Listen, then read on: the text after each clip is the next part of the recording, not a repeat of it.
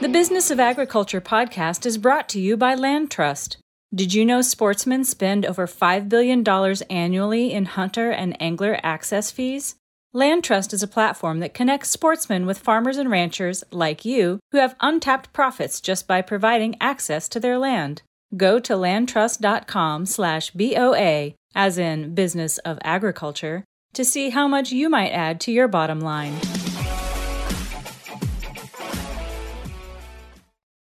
Greetings and welcome to another great episode of the Business of Agriculture podcast. It's me, your host, Damian Mason, reminding you to check this out wherever you get your podcasts. Share it with your friends, agricultural and non-agricultural friends alike. And also remember that it's not just an audio.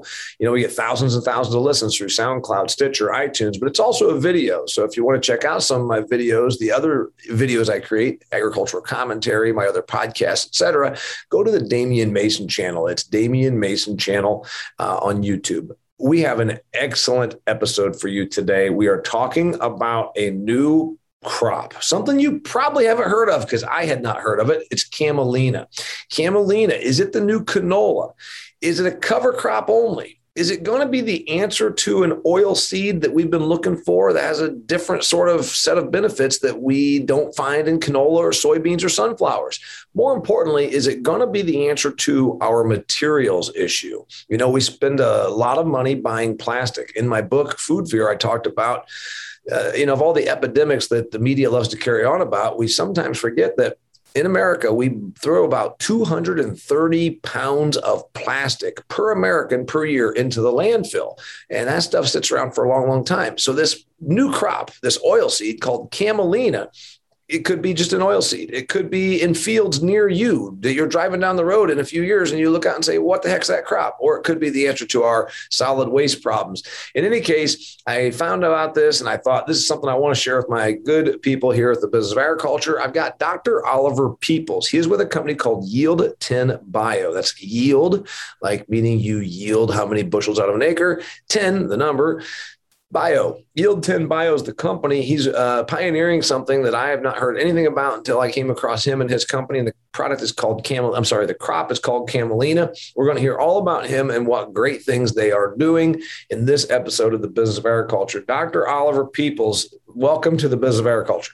Well, I really appreciate the opportunity to talk with you and your listeners. Okay, and I'm going to start right off, as the listeners may have already, discerned when they heard you. You are not speaking with an accent from Eastern Iowa. It's from the north of Great Britain. It is from Scotland. He is a Scottish guy, and he came to the United States of America to attend a place called MIT. You've probably heard of it, prestigious university in Massachusetts, and he was working in materials, basically biologically oriented materials. And came across a thing. So give me some quick biographical information. Take me from Scotland to here to the career path you're on, sir.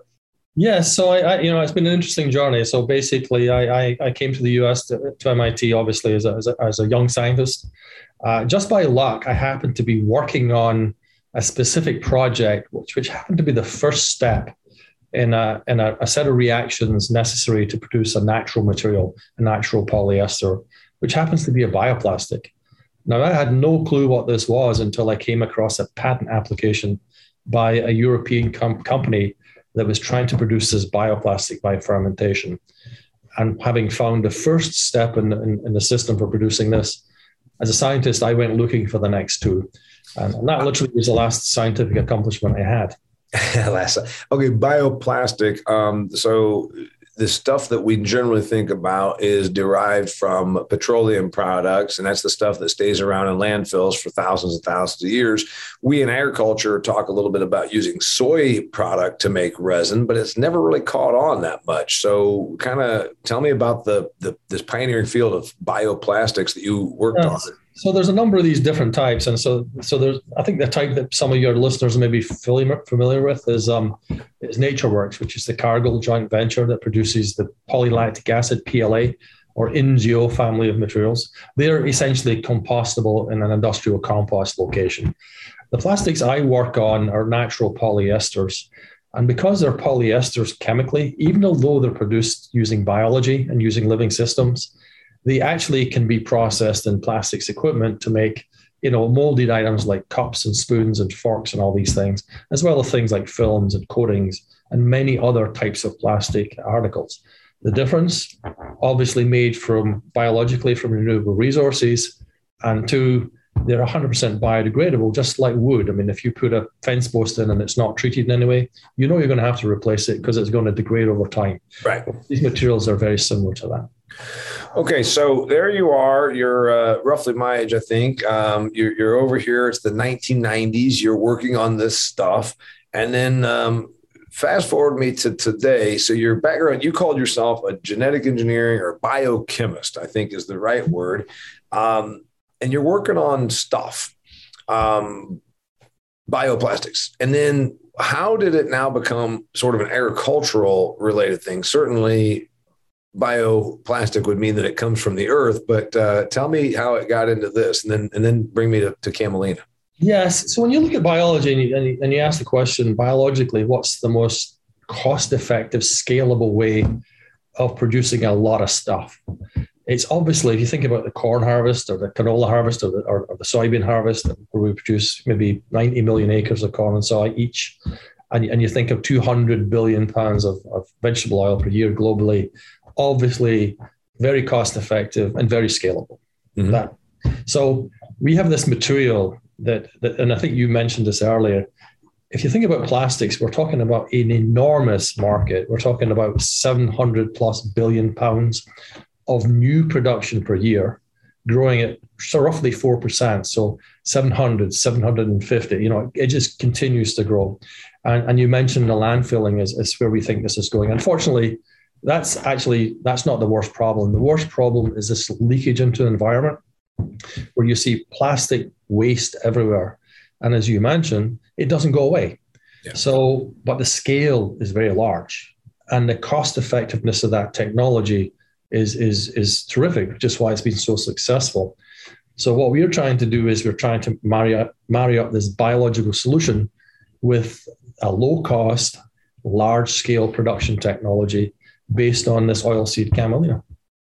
Yeah. So we got this issue. We're using a boatload of plastics. My own listeners, they're listening to this right now. Many of them are, let's say they use chemistry.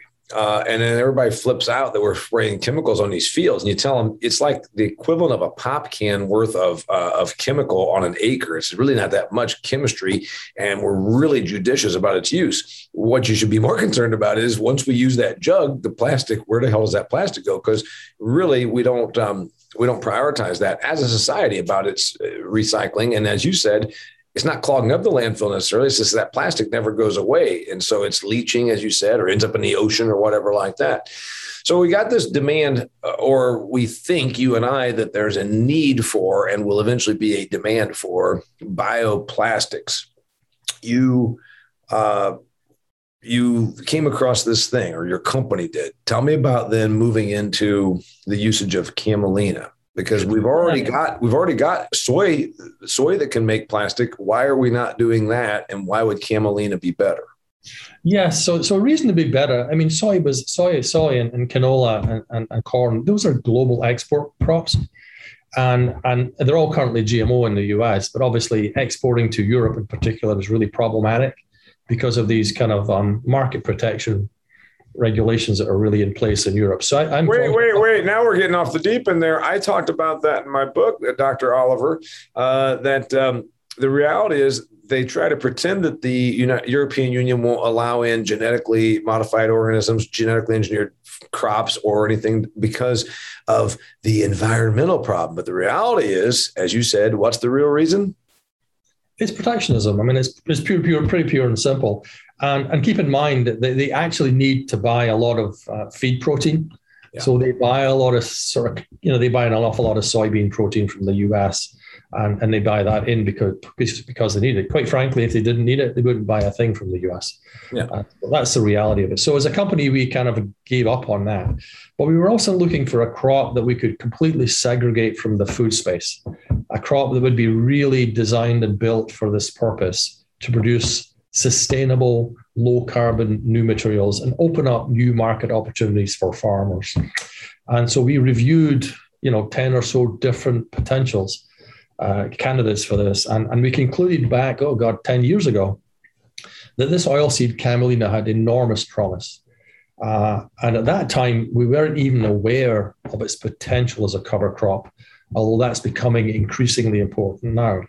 So, a decade ago, we started working to transfer the biology that's needed to produce these bioplastics from microorganisms into Camelina seeds to produce this bioplastic in the Camelina seeds. And we had some early success, and like anything that's quite revolutionary, we hit some big hurdles. But we kept working at it. And essentially, back in 2019, we, for the first time, provided, I would say, some press releases around the idea we'd finally found the right way to do this. It's taken more than a decade, but fundamentally, we feel we're now on the path to commercializing it. And coinciding with all of this is the whole carbon economy, nutrient pollution. The Gulf, of course, has been hammered again this year. You're seeing these dead zones, you're seeing all these dead fish, and nobody wants that. With the drought in the Northwest, you're seeing the sort of same thing with algal blooms in many of the lakes and rivers. And so, we need to address these problems in a very much more holistic way. We got to look at both ends of the equation, not just the production, but also how do we mitigate some of the impacts of that production, which, by the way, is absolutely necessary. And there's not really a way to solve that. So how do we mitigate that? Wait. Which thing is absolutely necessary? Food production. We all got to eat. There you go. I'm glad you said that, because as much as I hear some of the more outlandish environmental arguments, we should all be vegan. Well, the hell of it is, even if we went all vegan, we still have to produce a tremendous amount of calories. And so this does not somehow mean that we don't have an impact on our environment. In fact, it's and this is a lot of people don't understand, even if we stopped eating meat, we still would have a hell of a big impact on the environment, because we're still going to use a lot of diesel, and we're still going to have to, cultivate the crops, et cetera. So food production is fairly necessary as long as we want to feed the 7.8 billion people on Earth. You're right. I'm all in favor of eating. So that's pretty clear. Yes. I'm a good guy. So, yeah. So, the point you were going to make about feeding the growing global population, that's the other point that the environmentalists and some of these activists conveniently forget. It may be okay for folks in California to want to, buy little tiny lettuce leaves and things for some exorbitant price in Whole Foods. But the rest of us are trying to make it through the day, feed the kids, grow our families, and get on with our business. Yeah, I talk about the arrogance of affluence quite a bit. I live half the year in the more affluent suburbs of Phoenix, Arizona. And I'm sure that some of my neighbors talk, and I hear them say wacky shit like, we're all going to, everybody should go to farmers markets and Whole Foods. And like, you realize that a lot of people don't live in the same type of a zip code as you. They do not have the disposable income that you have, et cetera. Yes. So you and I can talk about that all day. But what you're talking about here with this Camelina, and eventually you've got to tell my listeners what the hell Camelina is. You're talking about a crop that can be a cover crop that has carbon sequestration and also has a bio material benefit. And also, like you said, it's not going to be in the same realm as corn and soybeans. So I want you to tell me all about that. Before we do, I want to remind our listeners to check out my other new venture I've been involved with since June with a group called Extreme Ag. You can go to extremeag.farm. There's no E on the front of Extreme Ag. It's just the letter X, extremeag.farm. It's a consortium of high-yielding, forward-thinking, progressive-minded farmers that founded Extreme Ag. They're doing product trials. They're using new practices, all kinds of new stuff on their farming operations. And they're all from different parts of the United States. That's the thing. It's not just region specific. So if you go there, you'll see all sorts of videos and articles, stuff that I'm helping them produce that you can apply to your own farming operations. So go to extremeag.farm and check out some of the great work they're doing and how I'm helping tell their story that you can then benefit from by applying it to your own agricultural business operation. Okay. Dr. Oliver Peoples, what the hell is Camelina? Because hey, I've been around farm my whole life. Ain't never seen it. I know all the major commodities, grown a bunch of them, even the oddball stuff like oats. We used to have some fields of oats on our property for calf feed. Come on, what's Camelina? So Camelina is very similar to canola. And canola actually historically was something called rapeseed. Yes. Rapeseed's been around forever. It was primarily a Northern European crop. Well, another Northern European oilseed crop is this plant called Camelina, also an oilseed. So what happened starting about 40 years ago with plant breeders in Canada, who wanted to develop a source of edible oil for Canadian production, is they started working to breed better nutrition into the canola crop. And that's when canola really became a brand back in, I think, the early 80s. And then along came the sort of advanced gene technologies, herbicide tolerance, and hybrids. And based on that, you saw canola, really grow from pretty small acreage to, I think it's 20-something million acres, mainly Canada, North Dakota, pretty big areas, very healthy nutritional oil. And the protein happens to be particularly good. The protein meal after you extract oil, very good for dairy. My friend Ollie, you know what? You're almost like quoting stuff right out of my book, because I explained the canola story, that it was indeed rapeseed, as you said, a Northern European type of product that we had around forever. The problem was it was very highly acidic. So 2 university professors started pioneering usage of this and trying to get the acid out of it. And then they got done with it. They said, this would be a hell of an oil crop. It's suited for our climate. As you said, North Dakota grows 87% of U.S. production. So generally, it's all produced north of, where anybody even thinks stuff grows, up where the Eskimos live, right? But anyway, they had this product. They said, wait a minute, we can't sell rapeseed. Can't market a product called rape. So they came up with the word canola, Canadian oil, low acid. So Camelina, is that the real name, or did it used to be? Yeah, so it's actually Camelina sativa. It's also known as false flax. False flax. Yes, and obviously we're very aware of flax and all the health benefits of flax these days. So it's very similar in terms of the oil. That acid you mentioned in the oil, Camelina naturally has a lower level of that acid, but that's really not what's exciting about it. What's exciting today is it won't take 40 years to get to the same place, because we now have this powerful genetic information, the databases of sequence information that were generated. So we know exactly what the genetic code of this plant is, and we have tools for changing it. So knocking out that acid has already been done. It didn't take decades. It was done in the space of a year. So accelerating the development using advanced tools and taking advantage of the much more positive regulatory framework in North America for crops using herbicide genetics that have been approved before in other crops is something we believe can really accelerate the development and industrialization of this crop. So false flax or canola, so it's an annual, it's an oil seed. What's it look like? It kind of looks like, I would say, a poor flowering canola, because the flowers don't open as broadly and it's not as bright yellow. But it basically just looks like an oil seed. It looks like a canola field where it's a much paler flower. It's very similar. I mean, it's okay. And for those that have never seen canola, because it's only grown 87% of it's grown in North Dakota, and a lot of people have never been in North Dakota. It's not like a grass plant. It's also not like a bean pot plant. It's got a stem and it's got a flower, and then or the seeds in the head, or are they on pods? I can't remember. Seed pods, yeah, seed pods. It's more or less the same. It's like a sort of a version of canola. Okay. So you said, here's this product that's got a lot of these issues, but it's not being used for any human consumption right now. Yes. And so what's attractive for making a new product is that we have no interest in exporting this abroad, unprocessed.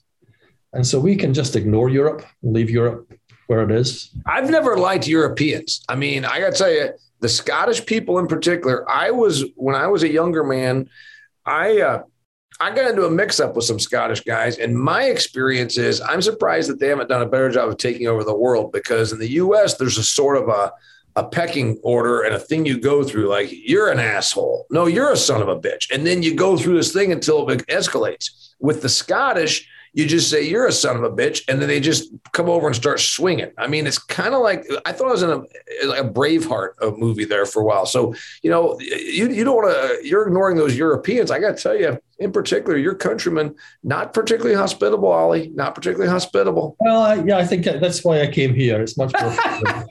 So, I think what's exciting about it is, I think when you look at making something that's bioplastic, and you look at using this as a relay or cover crop. So here's what happens. There's going to be definitely concern in the ag community about being prevented from using their current practices and or having to pay for the use of those current practices in some form of carbon tax, or alternatively, essentially having to sort of lay land fallow and what have you. And you'll hear this oftentimes from some of these, I would say, activists who want us to all go back to the good old days of the 18th century, which, by the way, were not so great. and sort of move away from what we're doing today. The reality of it is that, this land is the most precious resource we have. We should not forget that. The second one is water, and the third one is the farmers. And we have to take care of the farmers. We need farmers. They're really important in our society as a whole, because guess what? We need to eat. Not complicated. So when you look at these changing practices or evolving practices or adding in technologies, you need to check a few boxes. One is, it shouldn't detract from producing these commodity crops. Number one, that we need so important. They're so important for the economics of agriculture here. They're so important for a robust, cost-effective food supply. The second thing, preferably, it should mitigate some of the negative impacts of commodity agriculture. It should reduce runoff. It should increase the soil carbon. And number three, you should try to do that in a way that rewards the farmer for doing this. In other words, there's the revenue-generating harvested seed product from this that opens up new markets for agriculture. And that's what this bioplastic Camelina is targeted to. And obviously, we have work to do to make this happen. But generally speaking, we're already doing winter trials of this as far north as Saskatchewan.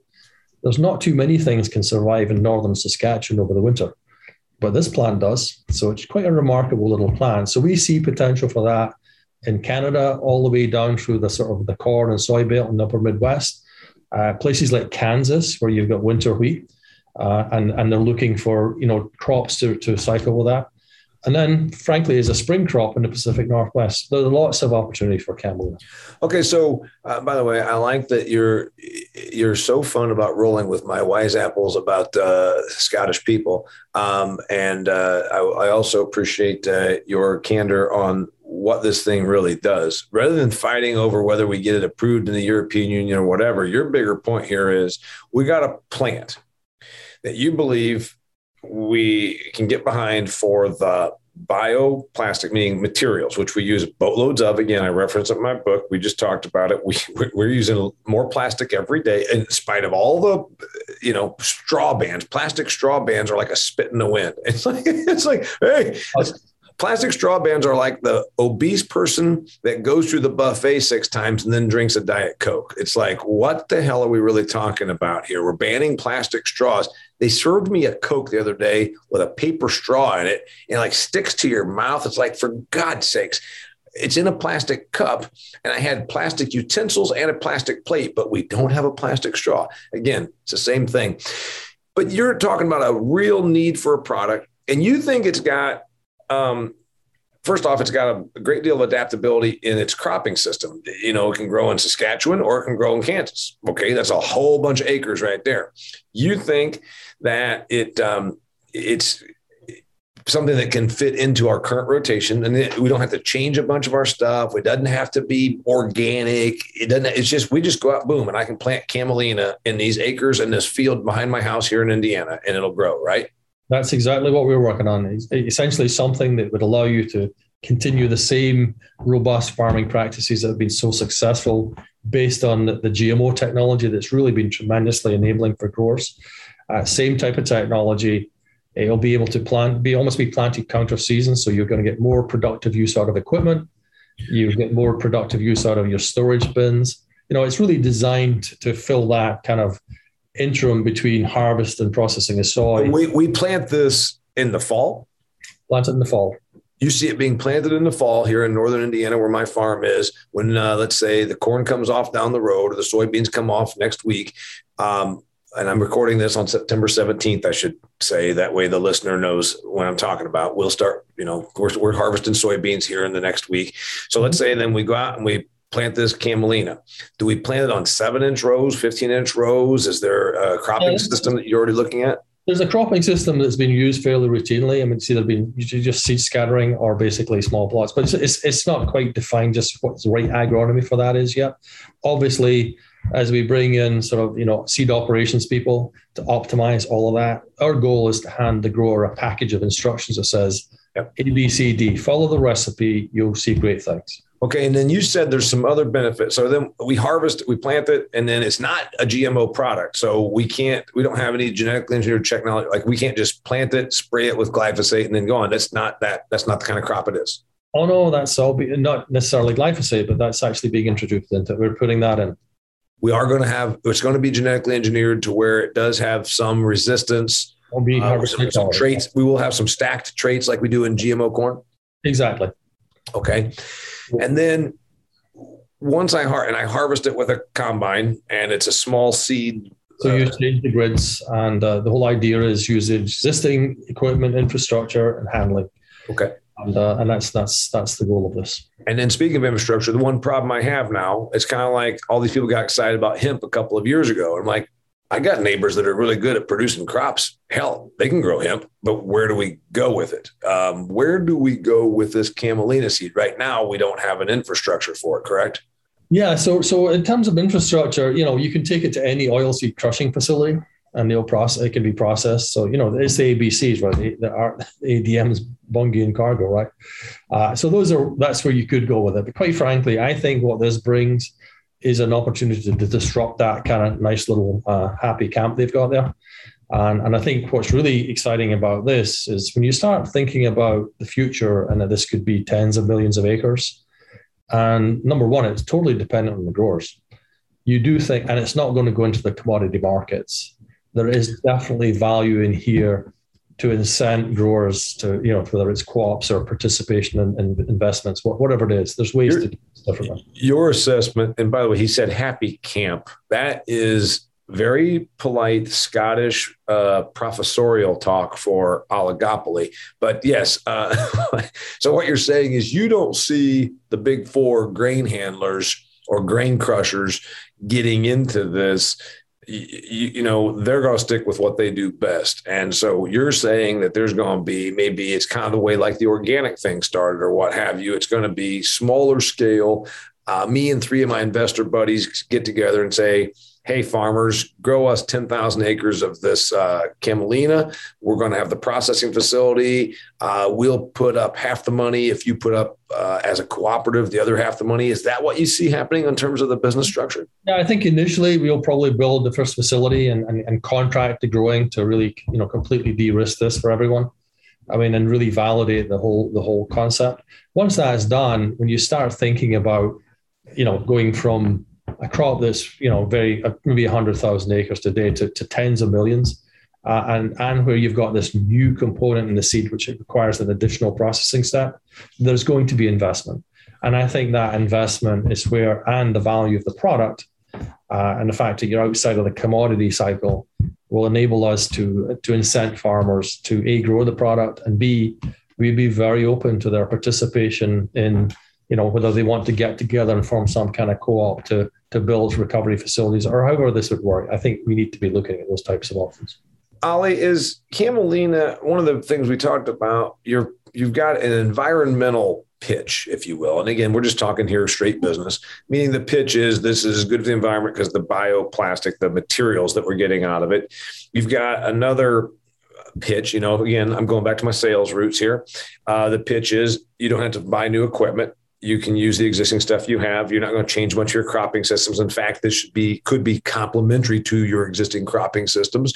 You don't have to be certified organic, any of those kinds of things. You've got a lot of things going for you in the pitch. Right now, the only missing factor is where do I go with this seed right now if I harvest it, meaning that's one of the issues. The other one is, what is my price? Everybody I know out here says, hey, I've got several thousand acres. I know what my cost of production is, and then I can hedge against that for my risk management. A little bit more Wild West here with Camelina, yeah? Yeah, so I think what will happen in the early days is the company will basically provide contracts for the offtake. essentially be contracted so that the farmer, we need these growers. We're not, you mentioned the big three in my comment about, the happy campers.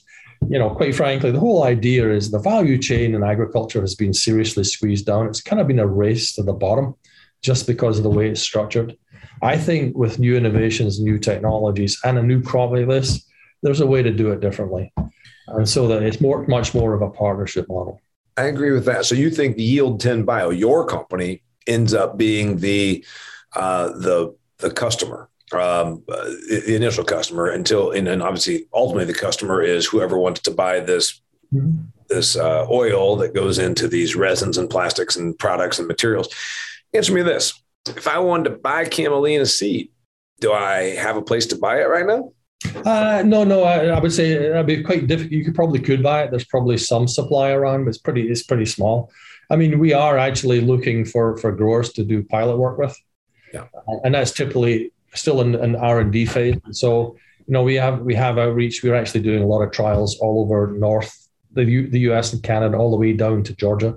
We are pretty active with this crop. So where do you I'm sorry, you mentioned some geographies. Where do you think it fits first?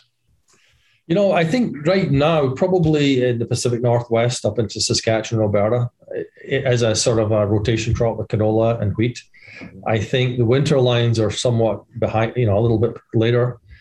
We do plan to do more winter trials. We've been doing them for a few years successfully in Saskatchewan. It does get a little easier the further south you move. And so, there's trials ongoing by other groups in Minnesota, Illinois. I mean, there's a lot of activity around this crop. I like it. I really do like it because I talk about it in my book. I talk about it to my audiences that as we get so amazing at producing your core commodities, corn, soybeans, wheat, we can grow more per acre per year. And we have. I mean, there's the occasional little setback, but the trend line is, going up. And as we get to where we're so darn good at it, then there's going to be more space for some alternative crops. And some of these alternative crops satisfy, different, like you said, super flax or false flax, whatever. Camelina is all of a sudden like, wait, I never thought about this. So I agree that there's a real opportunity here. Carbon. Is there evidence that this Camelina does a better job of sequestering carbon than, say, an acre of anything else I might put out? I think it's like all things in agriculture, it's always a wee bit more complicated. And so, fundamentally, growing it over the winter, because what happens is it will actually come up out of the ground before the frost sets in. Then it lies dormant through the winter, and then like winter wheat, right? Exactly, and then it comes right back up, and you can harvest before. So so we anticipate it's going to put more carbon in the ground. That's just generally a good thing. The fact that it's there and it's already up out of the ground means you're going to have more nutrient retention, less water pollution, and so we think those are the cases. But I think the real key to this is this allows you to produce a valuable crop in terms of harvesting. Traditionally, cover crops are simply plowed under, so it's literally a sunk cost in more than one sense of the word. Yeah. But in this case, the idea is you're going to get a harvest. You'll still plow the straw under before your next crop, but you'll have a harvest, so it will actually generate you revenue. Yeah, and I'm all about cover crops. I've been preaching this for a long time. I'm a former FFA soil judging guy. I was going to be an agronomist. I'm all about that. Right now, my land grant university here in Indiana, my alma mater, Purdue, says that average Indiana acre of cropland is about $8,100 per acre. Why the hell are we letting that sit barren to get blown around by the wind? Or worse yet, doing fall cultivation. I'm a big proponent of cover crops, and you're talking about a crop here that you plant in the fall. It grows, it goes dormant, it protects the soil all winter from erosion and erosion's forces, and then it bounces back just like winter wheat does. So we're harvesting this probably in midsummer, and then we've got another cropping system. They taught me a long time ago, and I remember I'm not the smartest tool in the shed, that if it sounds too good to be true, it probably is. We got a lot of things that sound really good about Camelina. Sure. I can see a couple of drawbacks. First off, it still is in experimental phase. Is there any drawback that we can admit? Yeah, so I think that it doesn't have the performance of the high tech canola at this point. It also doesn't have the year. It doesn't have 40 years of production behind it, right? Does have access to these new tools of modern biotechnology that allows us to accelerate the implementation of all of that. And it does have the benefit that it is kind of, it's almost like not only did canola kind of lay the foundation for this, it kind of provided the recipe. Yeah. So you mentioned the low uric acid, knock that out. So that we know what to do, we know how to do it, and we have better tools for doing it and an accelerated timeline. But the real issue is going to be getting really robust agronomy packages so that the grower knows when he takes his seed on board that he's going to be able to grow it and get a good crop out of it reliably year after year. And that is something that we have to address. And that's why we're bringing in experts from the industry and hiring them to really sort of run the agronomy and seed operations. I love the discussion because, I'm sure that a couple of my naysayers are going to listen and be like, yeah, but we still ain't got it. We're like, nah, this isn't really viable production. But remember, I point out canola was experimental 40 some years ago. I believe that flax is going to come back. I point that out in my book also. I was raised at the end of Flax Mill Road in Huntington, Indiana. There ain't no flax fields in Huntington. There ain't no flax mill, but there was once in the 1800s, and I believe there will be a return of it. This is really cool. If people want to learn more about this, where do they go, Dr. Oliver Peoples? And by the way, Oliver Peoples likes to go by Ollie. He's not so arrogant as to make people call him doctor. He did point out that there's a sunglass frame manufacturer that's very trendy called Oliver Peoples. And he doesn't want to be confused with that. This is the biochemist, not the sunglasses guy. Okay. If they want to find you, or more importantly, find your company, what do they do? Yeah, they should go to our website, yield10bio.com. That's yield10bio.com. And they can read more about the company. Yeah, I'm fascinated by it. Closing thoughts. Anything else we got to get out there? Because I want to learn more about this. This is the kind of stuff that I see that's very exciting about agriculture. I can get excited about high yield soybeans or grabbing one more pig per sow per year on efficiency. But those are just efficiency commodity production things. This is some new technology, but also some new applications. And that's what gets me excited about this. And it crosses off a lot of boxes, the carbon thing, the cover crop thing, and handling an environmental problem that we have with all the plastic. So that's why I think this is cool. And it gives producers potentially something that doesn't just make them slaves to the existing commodity markets, as you were. No, and I think you kind of nailed it with all those comments. And I think that, the challenge for us, obviously, developing crops takes time. We're a small company. It's only 30 people, grand ambitions. And I think we believe a really exciting story and strategic plan. But we know that's going to take an awful lot of hard work by the team that's here today and new members we bring in to actually make this happen. But we're going to make this happen. I'm excited about it. Yield 10 Bio is the name of the company. His name is Dr. Oliver Peoples. He is my third favorite Scotsman. I got to say that the list is pretty short ever since that mix up on the sidewalk in San Diego, California, outside of a tavern with those three Scotsmen. I think they were sailors even. I'm telling you, man, very unhospitable people you come from. But anyway, you're my third favorite. I got Dario Franchitti, the race car driver, because I'm a big IndyCar fan. I got Scotty, the character in Star Trek. And then I got Dr. Oliver Peoples. So you're my top three favorite Scotsmen. Well, I'm honored by that privileged position.